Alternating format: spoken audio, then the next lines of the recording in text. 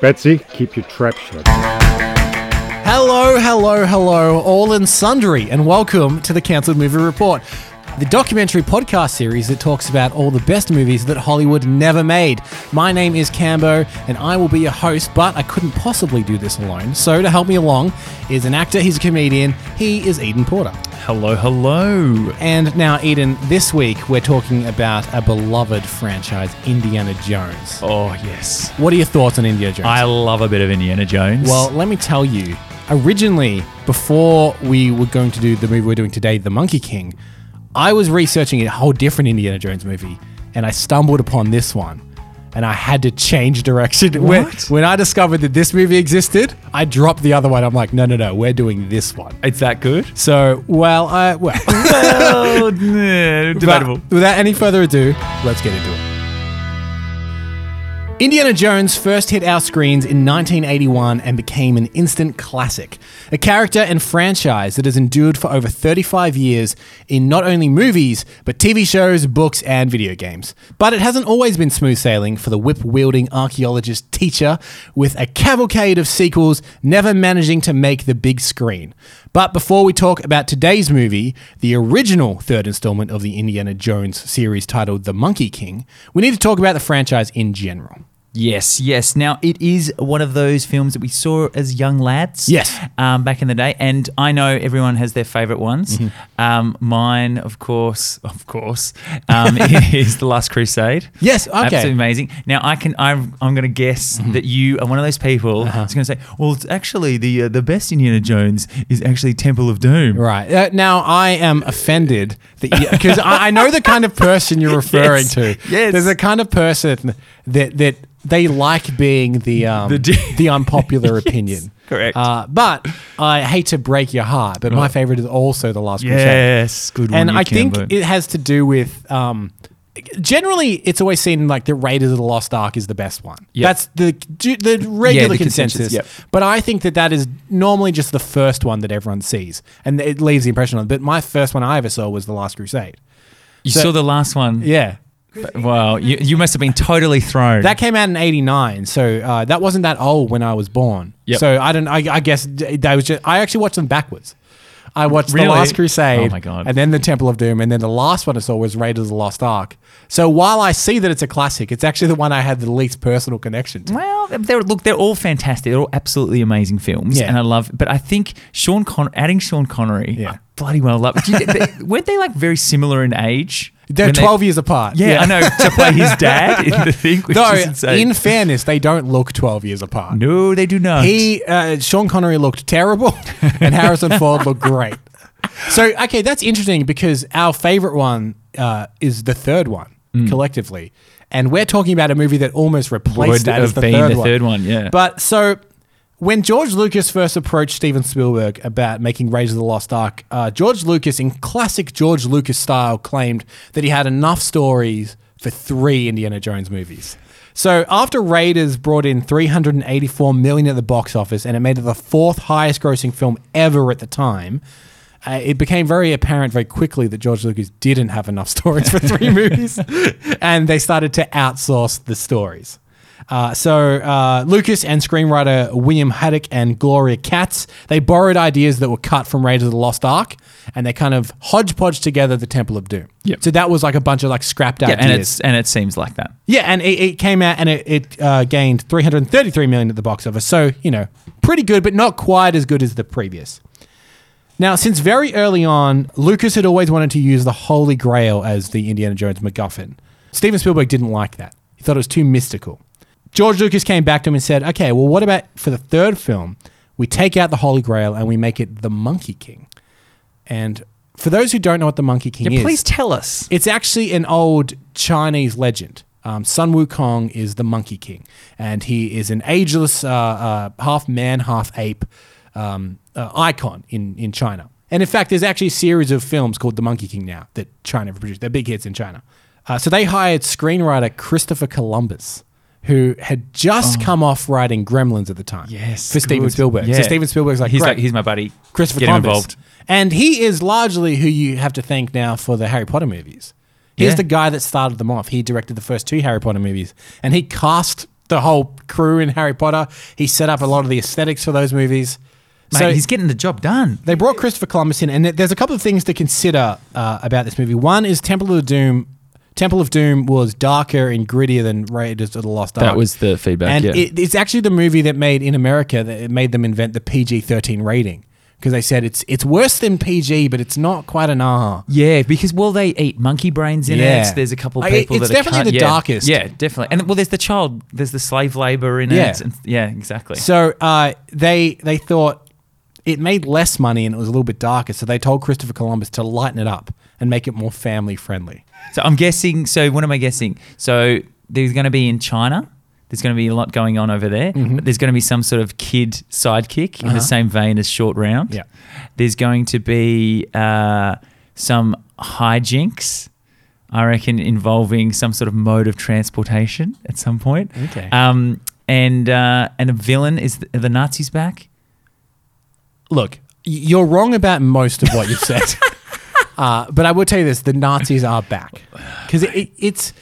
Especially in the fourth Indiana Jones, it doesn't feel right having a different antagonist. Yeah, well, because in the exactly. fourth one it was the Russians. Are we allowed to talk about the fourth one? Yeah, originally I mentioned this at the beginning. I was researching another movie, which was the original fourth Indiana Jones. Gotcha. So I think we need to accept that it does exist. I just don't want to accept that. And I think what we need to do with this movie is put it through what I call the Indiana Jones test. Famously, there's a theory that states that Indiana Jones is kind of superfluous to the plots of his own movies. Yes, and it doesn't actually matter. Yeah. If you took him out of the story, everything would play out almost exactly the same. So, for example, with Raiders of the Lost Ark, if he wasn't there, they would have opened the Ark of the Covenant and they would have had their all faces died. melted. Yep. The Last Crusade, if they hadn't made their way to that temple anyway, they would have chosen the wrong cup and he would have died. They would have chose Paul. And even the fourth one passes this test. If you remember, and I don't know how well you remember the fourth one, Blocked out most of them. but Kate Blanchett and Indiana Jones and the gang find the interdimensional alien skeletons. Oh my God. Ow, I'm getting a headache. They put the crystal skull on top. They all combine together and it's too much. And Kate Blanchett kind of disintegrates. So again, Indiana Yeah. Jones being there had no effect on the plot. So I think afterwards we need to run through whether or not We'll this have a look. passes the Indiana Jones plot. test. You will find that the only one that doesn't pass this is Temple of Doom because Eden, it's the best. It's the best one. Lies. People don't think this, but it's the best one. Okay, so that's a little bit about Indiana Jones, and we both love the third one, but let's find out about the movie that was almost Indiana Jones 3. Let's get into Indiana Jones and the Monkey King.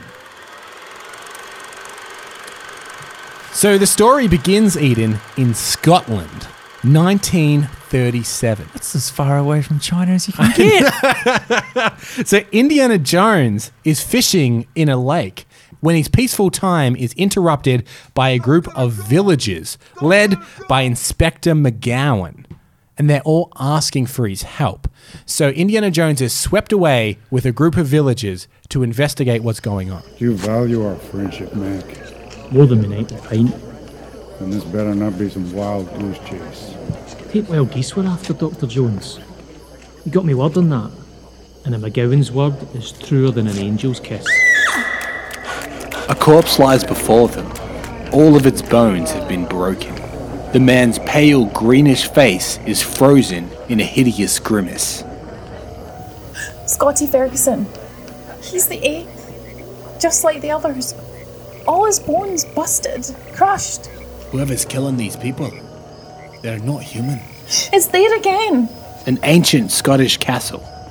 The interior is completely dark, save for a small flickering candlelight.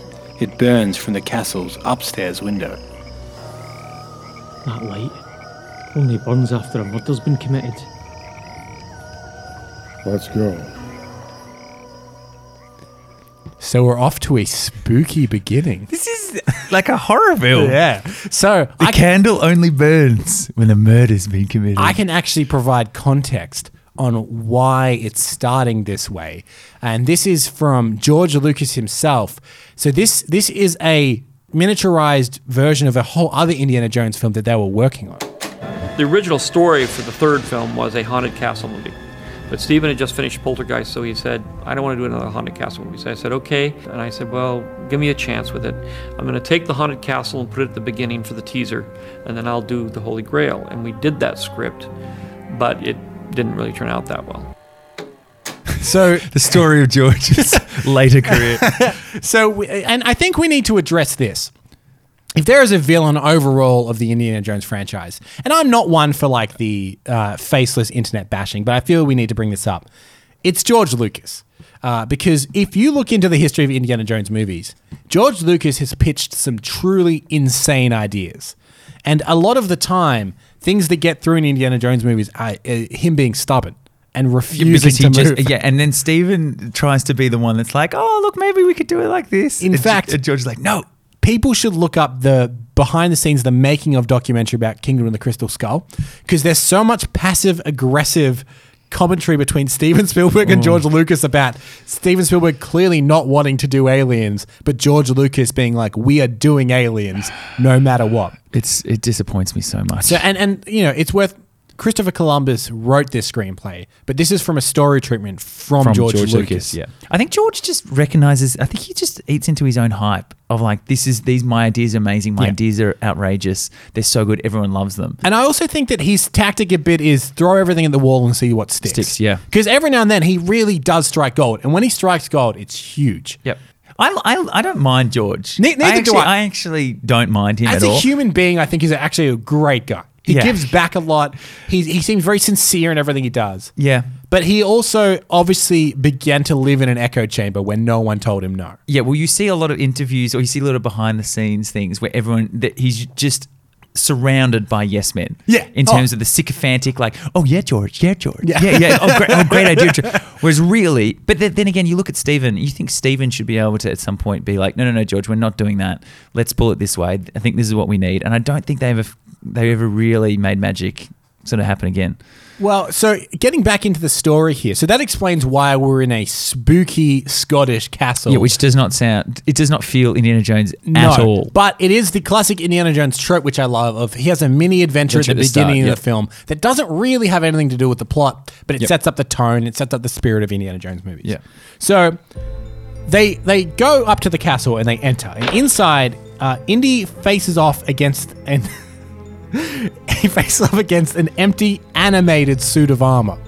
So you know how castles often have suits of armor in the hallway. Yep. The suit of armor comes to life and Okay. has a fight with Indiana Jones. Okay. With- With nothing in it. With nothing in it. Okay. And he matches wits with a long to be thought dead nobleman who lives inside the castle. So he's fighting empty suits of armor, and he's matching wits with this old nobleman who's long thought to be dead. So is that when you say animated? Was it in the world of the movie? Is In the it world a of the ghost movie, yeah. or is it animatronic? Not CGI animation, as in animated, was- like Frankenstein had been animated back to life. Yeah. Okay. Cool. But what was how did it get animated? Was this guy a magical guy? This is the mystery, isn't it? So he's facing off against this Baron, who everyone thought to be long dead.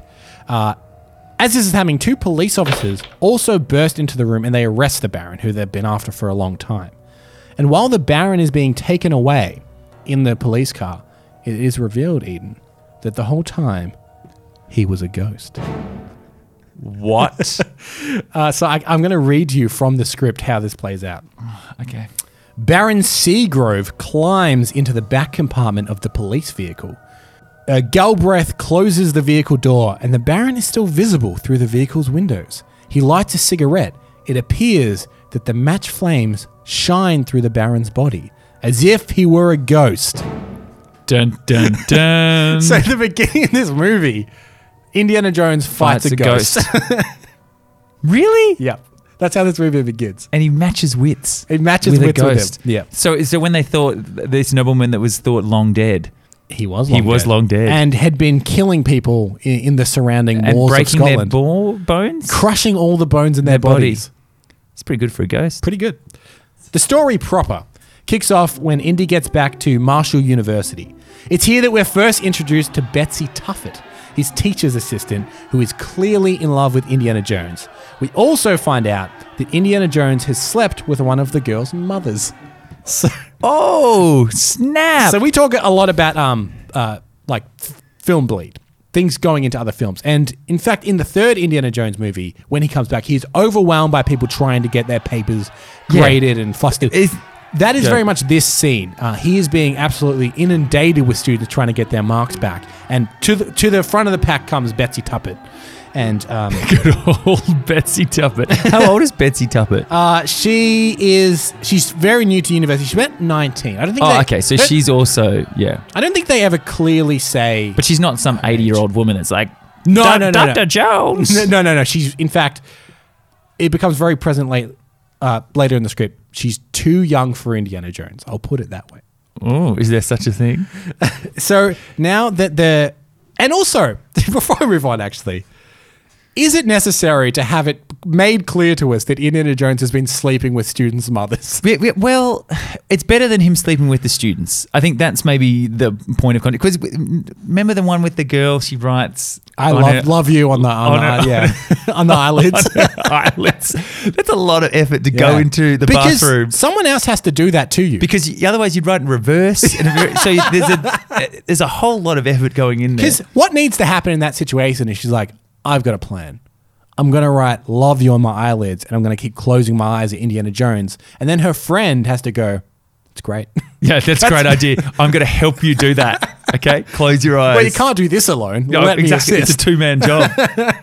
Ridiculous. So we now get into Indiana Jones trope number 2, which is at any given point in an Indiana Jones movie, generally why he's in his tweed jacket and his wireframe glasses.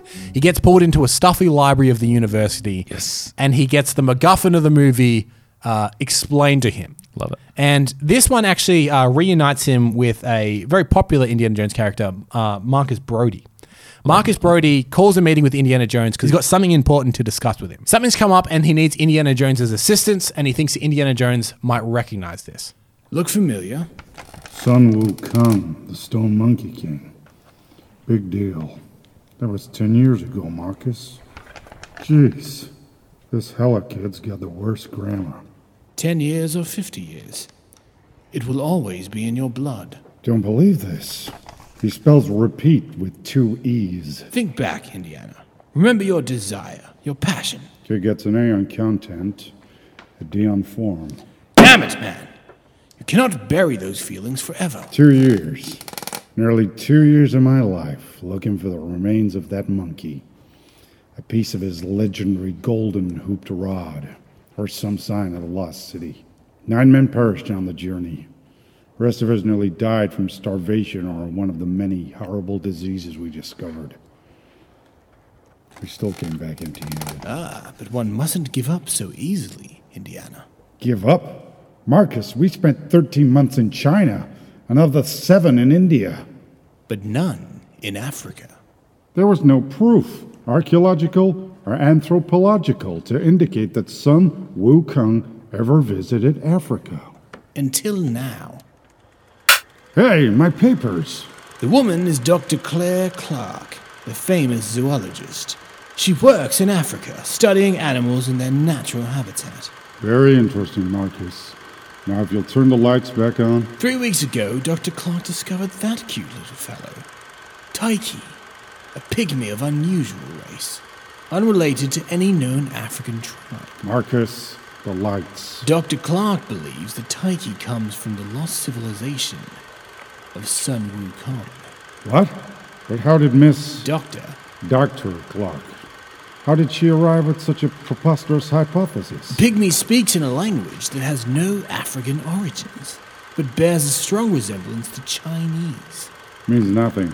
The rivers of Africa have been plagued by various Oriental pirates and scavengers since the 16th century.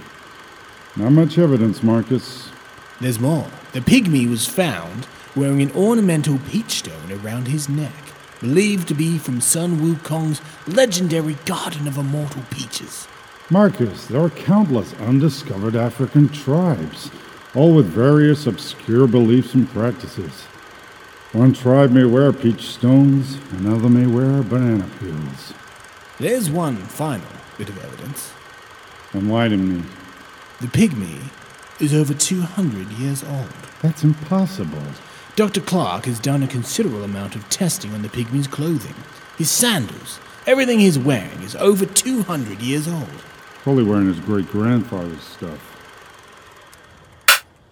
What does all of this have to do with me?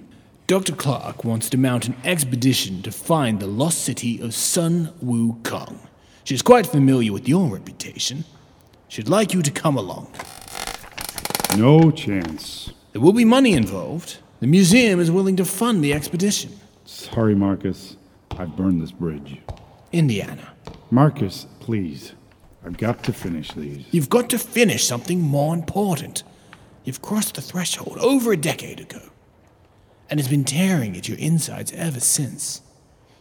My friend, if there is even one iota of truth in Dr. Clark's findings, then you can lift the veil of the mystery that has surrounded this Chinese legend for centuries. You may uncover the secret to a lost civilization, and possibly to man's never-ending search for immortality. Indiana, can you afford to pass up the single most important adventure of your entire life? So, the classic Indiana Jones exposition dump. Love it. Every Indiana Jones movie has one. It's pivotal. I love Marcus. Yeah, he's great. He's great. He knows a dozen languages. He'll disappear. So good. Does anyone speak English? So what do you think about this Legend of Sun Wukong? Mate, I love it. I think it feels I actually think it's a cool- really. Although I feel like he's very gruff Indiana Jones at this point. Like very much like, look, I just want to do my paperwork. Yeah. I just want to get things. He's kind of over it. He's kind of over it a bit, which I was like, oh no, I think there would be. I still feel like there's a little bit of him wanting to do something. Because, in fact, at the start of the third Indiana Jones movie that we do have, when he comes back with the cross, he's so excited about it. Yeah. He's like showing it off. Yeah. It belongs in a museum. He's really excited about that. But then on the same token, even that, when he finds out about the Holy Grail, he pushes back and says, oh, you've got the wrong Jones, get my father. Well, that's screenwriting 101. The call to adventure is always refuse the first time. Well, yeah, that's true. Refuse if you suffer. Refuse if you suffer. Do you like a drink? No. But there we go. Dr. Claire Clark has requested Indiana Jones to help her find the lost city. And it's interesting to note, she's a doctor. Yes. Okay, Yeah. because And- women can be doctors too. Thank you very much, Indiana Jones. I love that, Indiana Jones has trouble with that. It's he like- goes, Miss Doctor. He's like, ugh, Dr. Claire Clark. Ugh, okay. Sure. It's the 30s, mate. Mate, get around it. I love, and it's set, so it's Chinese, but no, it's Africa. Yeah. Which I think is... Again, a prediction of yours Yeah, that turned out to be incorrect. false. Yeah. So you would think, Who would have okay, it's a movie about a Chinese legend. That'll be set in China. Your balls at will. It's set in Africa. Correct. So we cut to Indy packing his bags to leave in his apartment while Betsy pleads with him not to go. She confesses her love for him when he tells her that she can't come. And it's during this scene you discover that they also have slept together. Are you kidding? So this young teacher's No. assistant, Betsy, has slept with Indiana Jones and she is infatuated with him. Is this Harrison Ford getting some writing credits here? I want all the women on screen to want to sleep with me. Ridiculous. This is good, Eden. You'll like this. This is a joke. I will preface that right me. now. When Indiana Jones tells Betsy that she can't come, Don't. she tries to kill herself. What? Yeah, that's right. This is what it says in the Karen, script. that's not funny at all. We see Betsy's hand remove Indiana's whip from the bed. Suddenly, there is a creaking. One end of Indiana's whip is attached to an overhead lamp. A camera pans down the whip. The other end has formed a noose around Betsy's neck. What? She stands on a wooden chair. She kicks away the chair. Suddenly gagging, Indiana grabs Betsy in midair. He takes the noose from around her neck and places Betsy on the floor. And then he quips, "What's the matter with you? Trying to ruin my whip?" What? That's not yeah. actually in there. No, that is in this script. A joke about a young, Attempted impressionable suicide. lady trying to commit suicide because her older mentor that's taken advantage of her has refused her. How does that make Indiana look good in Well, that situation? here's the thing. We were talking about screenplay tropes with Yep. the refusal of the call. And another classic screenplay trope is something called Save the Cat. Yeah. In which you have your character do something unabashedly good in Yeah. the beginning, and then the audience is endeared to them. Given that stamp of this is the good guy. Aladdin is a great example. He's a Yeah. thief. He's running through the streets away from the guards because he's stolen bread. That's not an And inherently he's- likable thing. No, but he's one jump ahead of the. But what does he do when he escapes? He gives the bread to some starving children. So you're like, Yeah. Aladdin's a good guy. Yeah, I he's a like good him. guy, you know. I don't know what the opposite of save the cat. I guess kick the cat is what Yeah. Indiana Jones has Harm done. the cat. Yeah. Hang the cat. Hang the cat. hang the Maybe it's cat hang is the what he's cat. done. So Indiana Jones stops her, and then he leaves.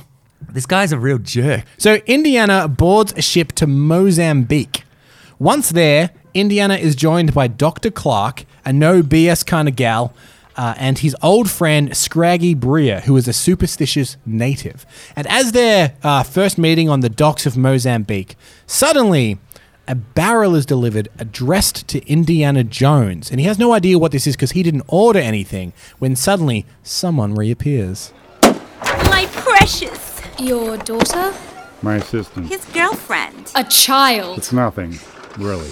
What the hell are you doing here? Providing my love for you. How terribly sordid. Puppy love. Schoolgirl crush. She'll get over it. Never. This proves that nothing can come between us. Not an ocean, not two separate continents. I think I'm going to be ill. I mean, how could you stay alive? Hey, I'm from Brooklyn. So we've been sailing for 3 weeks. Stowed away in the banana barrel. Ate my way to the bottom. Charming. Hey, Indy. Who's this, babe? Your intellectual and emotional superior. Yeah? Well, you're getting on my nerves, Miss Dr. Claire Clark. Betsy Tuffet. As in curds and whey. Listen, sister. You better stay away from Indy. My dear, he has no interest in me. I've already celebrated my 10th birthday. Look, Betsy. Why don't you get back on the boat? This time as a passenger. Too late, Indy. Scraggy points to the ocean liner. The boat is several feet from the shore, sailing back out to sea. When's the next one out? 2 weeks. Nothing wrong with that scene. Shall we move Wow. on? No, there's. I'll stop you there, Cambo. I'll go on. That is insane that's made it to. There's so much wrong. Even her comment was like, "Oh, I've had my 10th birthday." Like, what are you trying to say there? What are you? This is disturbing. This is ruining Indiana Jones right now. I will warn you of this. A trigger warning, maybe. Yeah. It gets worse before it gets better. Wow, wow. And how irritating are they making her? Yeah. And at the same time, haven't they been together? Yeah. So Yeah. they have been together. They've slept together. But he's kind of denying it to save face. But And look, you can't turn around and sleep with someone and be like, well, she's just got a crush on me, you know, Yeah. schoolgirl crush. It's Yeah. like, no, you've had your way with her. You've set up a sort of a master and student sort of relationship. Yeah. This is outrageous. he's hanging the cat. Yeah, he's hung the cat out to dry. That's wow. So, and what I find interesting is, so you've got Betsy, and she is very much in the model of the Temple of Doom. You had, Fish out of water. as Steven Spielberg's wife, I forget her character's name, but she is this like fish out of water. She's loud, she screams a lot, she Yep. fumbles a lot. Whereas in Raiders of the Lost Ark, you had Marion, who was a very straight shooting, didn't want Yeah. any of Indiana Jones's crap. Yeah, she And was- you have those parallels here with Claire obviously being, I don't want any of your stuff, I'm going to call you out on this. And Betsy being the infatuated, incompetent kind. So they've kind of combined his two former female females, yeah. sidekicks into these two characters in the one movie. So they just put them both in the same film. Yeah, So the essentially. best of both worlds, as opposed to As coming up different with- characters, but yeah, the same archetypes. Yeah. So during this scene, we see that the whole group is being tracked by a Nazi soldier called Guttenberg, Damn who, Nazis. fun fact, has a mechanical arm. Oh, yes. Now, before Indy leaves the docks, we discover that he has had a tracker placed on him. Guttenberg is working for a general called Mephisto. The Nazis are tracking and spying on Indiana Jones. Ever since The Lost Ark, Hitler has been very interested in Indiana Jones. Oh, so this is more of an actual sequel, yeah. where There- it's like there's- the events of... Because the other thing about Indiana Jones, a lot of it is... Self-contained. Yeah, exactly. Yeah. Every story is like that Pulp Fiction sort of, Yeah. this is the little thing. So now this is creating more of a narrative and being in terms of, they've had the Lost Ark. Yep. And now the Nazis are on the hunt. It's up until the fourth one, Kingdom of the Crystal Skull does this, is why it references part film. But up until that, this is the first Indiana Jones film to ever reference the events of any other Indiana Jones film. So Indiana Jones is taken to meet Taiki, the pygmy from the film he saw earlier. Upon meeting him, Indy asks why he looks so young despite being over 200 years old. As way of explaining, Claire shows him into a separate room in which the Peach Pit sits on a table. Indy examines the pit as a fruit fly buzzes around him.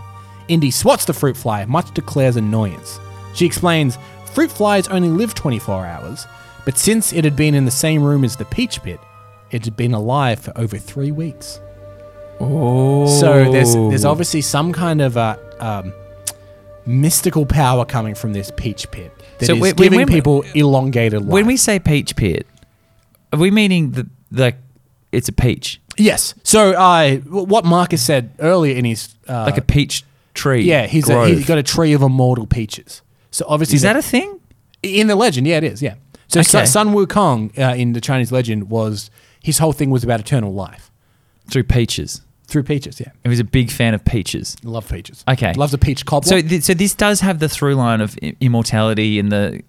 Yeah, in terms of if you look at what ended up happening with Raiders of the Lost Ark. Yeah, a lot of the themes of Raiders of Last Crusade. The Last Crusade, thank you, show up in this movie. And in fact, there's other things that show up later on that are also direct parallels to The Last Crusade, albeit with more manipulative relationships between Indy and his students in this one. Not as prevalent in the other one. Yeah, correct. Though he does sleep with a Nazi in that one, so swings it around. Well,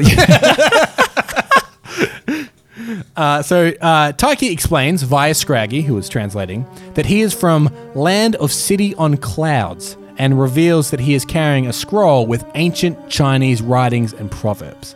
So this whole scene in which they're discovering all this is intercut with a joke about Betsy wrestling with a chimp. For no a euphemism? apparent reason. No. Betsy, remember we used to wrestle like chimps. When they arrive at this facility and they're questioning Taiki and they're finding about the immortal peaches, the whole time in the background, Betsy is coming to blows with a chimp. Because that's comedy, Eden. Well, it's that foreground background. You have the slapstick comedy going in the background as they're discussing something serious in the foreground. To the point where everyone in this script is so mean to Betsy, it extends to animals. Wow. Because the first thing Claire says to her, I'm your emotional and intellectual superior. Yeah. When she tries to kill herself in front of Indiana Jones, he's more worried about his whip. And now this chimp just sizes her up at minute one. It's like, mate, you and me, we're going to take it right now. So the scene ends with Indy deciding that the scrolls, they need to take a look at the scrolls and decipher them. So while everyone is out at the jazz club trying to decipher the scrolls, Taiki sits in his room alone, when suddenly Gutterberg enters and begins shooting up the room using his mechanical hand. Which is also a gun. Yes. I will read from the script. Yes, please. Gutterberg stands in the doorway. His finger begins to rapidly fire bullets. His mechanical arm is actually a machine gun. Love it. And this is actually a concept that was supposed to be in Raiders of the Lost Ark. The main Nazi henchman in Raiders of the Lost Ark was supposed to have a hand that turned into a gun. A machine gun. Yeah. Oh. So it's another one of the... Indiana Damn Jones Nazis. is rife for this, where they have ideas that never made it into a one film, and they will always recycle it into another film. So we now cut to the club that everyone's at trying to decipher these scrolls, and they're trying to work out what their next step is. Sun Wukong, run like fire. He journeyed to many monkey land to build his final empire. Who's Sun Wukong? Many Monkey Land? That's a definite reference to Africa. Africa? He journeyed to Africa? That confirms our suspicions that he may have formed his civilization here. What civilization? Betsy, keep your trap shut. This doesn't concern you. Fine. Terrific. Who cares about this stuff anyway? We're in a nightclub. We should be having fun. Come on, Indy. Let's dance. Later. What a bunch of stiffs. Bet you can't dance. Quite the contrary. I spent several months studying dance. Oh, yeah? What do you know? The bunny hop? The jitterbug? The Bondogi, the Kibi-Kibi, the Dungamaro. Huh? African tribal dance. Never heard of them. Of course not. They're beyond the spectrum of your microscopic world. With his golden hooped rod and its powerful lightning rays, Sun Wukong built Water Curtain Cave, where he lived for 500 days. The golden hooped rod? A heavenly staff with many different powers. Most notably, it had the ability to transform itself into hundreds of objects. It remains the most priceless treasure of Sun Wukong's empire. And what is the Water Curtain Cave? Sun Wukong's legendary hideout. An enormous secret cave hidden behind a running waterfall. This proves that the Water Curtain Cave exists in Africa. Does it mention anything about Sun Wukong's travels? Only place called Twisted Snake Water. The Zambezi River. It has a reputation for its deadly water snakes. It would have been Sun Wukong's logical path. It will also be our logical path. Because the best place to decipher ancient text is At in a a club. jazz Yeah, club. jazz club. Love it. So they're now looking for something called the Water Curtain Cave because they think that's going to lead them to the lost city of Sun Wukong. Well, it is because It is. it's in the scroll. Can I say the real MVP so far of this is Scraggy, who seems to be ignoring this weird trifecta of Mate, big ups to emotional Scraggy. manipulation. I know. He's 'Cause just doing his job. Why they're all fighting and bickering with each other? He's like, "Shut your trap, Betsy," and she's like, "I hate you, Betsy. It's outside your microscopic Microscopic world." And he's like, "Anyway, Yeah. getting on with this." Here's the plot. But even, man, again, it's so carbon copy of the other female leads in the other films Yeah. in terms of, I just want to Yeah. do this. I want to. Yeah. I tell you what the other films didn't have that this does have. This whole scene, and I had to cut out the audio recreation because there's no way to really do it Justice. through audio. But there is an ongoing joke throughout this scene where Claire thinks that Betsy is giving Indiana Jones a hand job under the table. Mate, So- I have nothing to say to that. Claire keeps seeing the table kind of like rocking and bouncing, and she shoots glances at Indiana Jones, and he'll shrug, and he'll kind of and the implication is she thinks that Betsy is fooling around with him under the table. So we now cut to the Nazis are loading Taiki into their speedboat. They've kidnapped him from the facility. Hey, when, oh yeah, The 'cause he Nazis said- burst in yeah, earlier, yeah, Nazi- machine gun machine gun hands. Yep. So they're loading him into the speedboat when suddenly they're interrupted by Indiana Jones. Gutterberg shoots at him with his hand as they speed off, and Indy and the gang drive in Scraggy's car down the docks after the Nazis. Again, Scraggy. Scraggy's car. What were they done without Scraggy? What type of car do you reckon Scraggy drives? Probably some kind of pimp Rolls Royce. Oh yeah, totally. Scraggy, he's got some money. So as the docks end, Indy jumps from the car onto the speedboat, and tell me if this sounds familiar. Yep. There's a huge speedboat chase Yep. action sequence, very similar to Indiana Jones and the Last Crusade. Very similar. Even to the point Do where they have the propeller? a speedboat is crushed between two ocean liners. Good. Yep. Yeah. So Yep. it's actually almost beat for beat the same speedboat. That's pretty much at sequence, the same time. Yep. which seems to me like that's it because in the grander scheme, this isn't that important to the plot.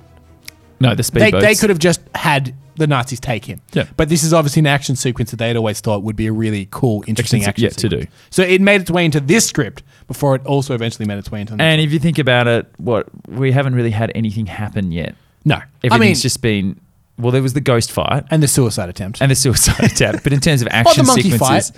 Yeah, well, the slapstick monkey fight. Okay, so there've been things that have happened, but nothing. There's been adventure nothing beats. quote or anything. unquote good. Good. Yeah, correct. And this, I think, also gives us a real look into if you're a screenwriter that's hired for this franchise film, they're clearly like, this is what we want you to write, but you need to have this sequence, you Yep. need to have this sequence, because they're kind of copying and pasting them. So they end up recruiting a small crew via Scraggy, MVP, and they rent a boat. And with this, the gang heads down the Zambezi River in search for the famed Water Curtain Cave. So you know when they called the snake? What do they call the river? The snake? Twisted Snake Water. Twisted Snake Water, Yes. right? Surely that's a description of like the river itself looks like a twisted snake. I think not well, I that he's like, oh yeah, there's all these snakes in Well, that it would river. almost. I think it's meant to be like twisted water, like a river, Yeah. and snakes in it. Like that's what I interpreted. In fact, until you said that very thing you said, I hadn't actually considered it the Yeah, other way. see, I think this needs another draft. I don't know. That's gonna Several. happen. So while they're on the boat heading down the Zambezi, Indiana Jones gets a moment alone with Claire, and he thought maybe it's time to make a better impression. What is that awful aroma? Scraggy's taking a shower. He believes that onions keep bad spirits from entering his body. In all my years of anthropology, I've never run across anyone or anything quite like Scraggy. He's a rare breed. You're looking very lovely. You're looking very lecherous. Just trying to be friendly. Save it for the schoolgirls. Betsy's just an anxious archaeology student. She admires my work. Who can blame her? But it's just some kind of hero worship thing. There was never any romance. I dreamed about our first night together. You're writing this down? I'm keeping an accurate record of our journey. What's that got to do with my personal life? Evidence.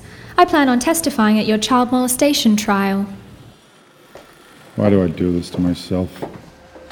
Hey, lady, you're supposed to be a doctor. You got any cures for a hangover? The best I've heard it was used by a New Zealand tribe. 1 part crushed owl skull, 2 parts rhino saliva, 1 part zebra dandruff. Excuse me. How far we travel, Indy? Almost 20 miles. Any sign of the Nazis? As long as we keep up this pace, they'll have trouble tracking us. Wow. They really, you were not wrong when you said it gets worse. It gets worse. That's insane that Yeah. you would drop stuff like that. She straight out accuses him of child molestation. But is that a sign? I'm just trying to figure out, is that a sign of the times? Or is that today being like, this is outrageous? I think that would have been pretty outrageous even back then. Yeah. This is what I want to know.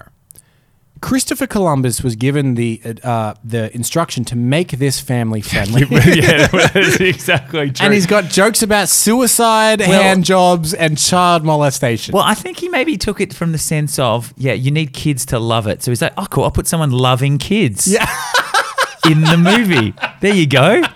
I don't see what the problem is. There's kid love. To be fair, this is pre-Harvey Weinstein scandal. Yeah. People didn't know any better. Hollywood was rife with this kind of stuff. This is outrageous. So, during this scene, in fact, at the very end of this scene, a mysterious sound is heard in the distance, but disappears. Just remember that, Eden. The crew ignore this. As they continue on the riverboat, one of the boat's crew speaks into the radio in perfect German. There's someone amongst them that is going to betray them. And he's got great diction. Perfect German. Perfect German. So we now cut back to the Nazis.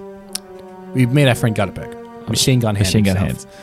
He is seated, this is from the script, he is seated in Nazi headquarters. He repairs his detached machine gun arm, which sits on the table before him. Behind Gutterberg, a group of Nazis listen to the radio transmission of Scraggy's treacherous crew member, who discloses the location of the riverboat. The Nazis chart out the boat's exact location on a large wall map, Tyche bound and gagged to the side. And then Mephisto, the man above all of them, the general, says, "We must leave immediately." Oh my God, we have come to the end of part 1 of Indiana Jones and the Monkey King. We hope you enjoyed this episode, and we would love it if you could subscribe on Apple Podcasts or Spotify or Google Podcasts or wherever you like to listen. It really does help us get discovered in the charts. It would also be terrific if you could give us a 5-star rating, or most importantly of all, just tell a friend. We are completely independent here at Cancelled Movie Report, so your support really does mean the world to us. Hey, what did you think of the movie? Did we miss anything? We would love to hear from you. You can always get in touch with us via cancelledmovies@gmail.com or @cancelledmovies on all of the socials. And hey, maybe there's a cancelled movie project you've always wanted to hear about. Why not let us know? You can fill out a form in the episode description alerting us to a project, and we may give it the Cancelled Movie Report treatment.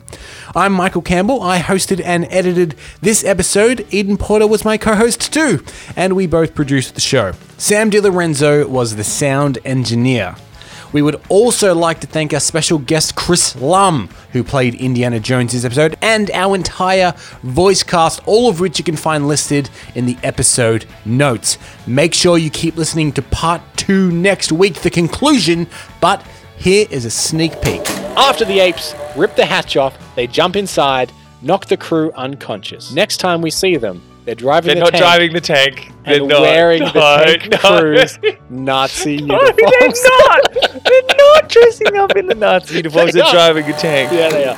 And until next time, take care.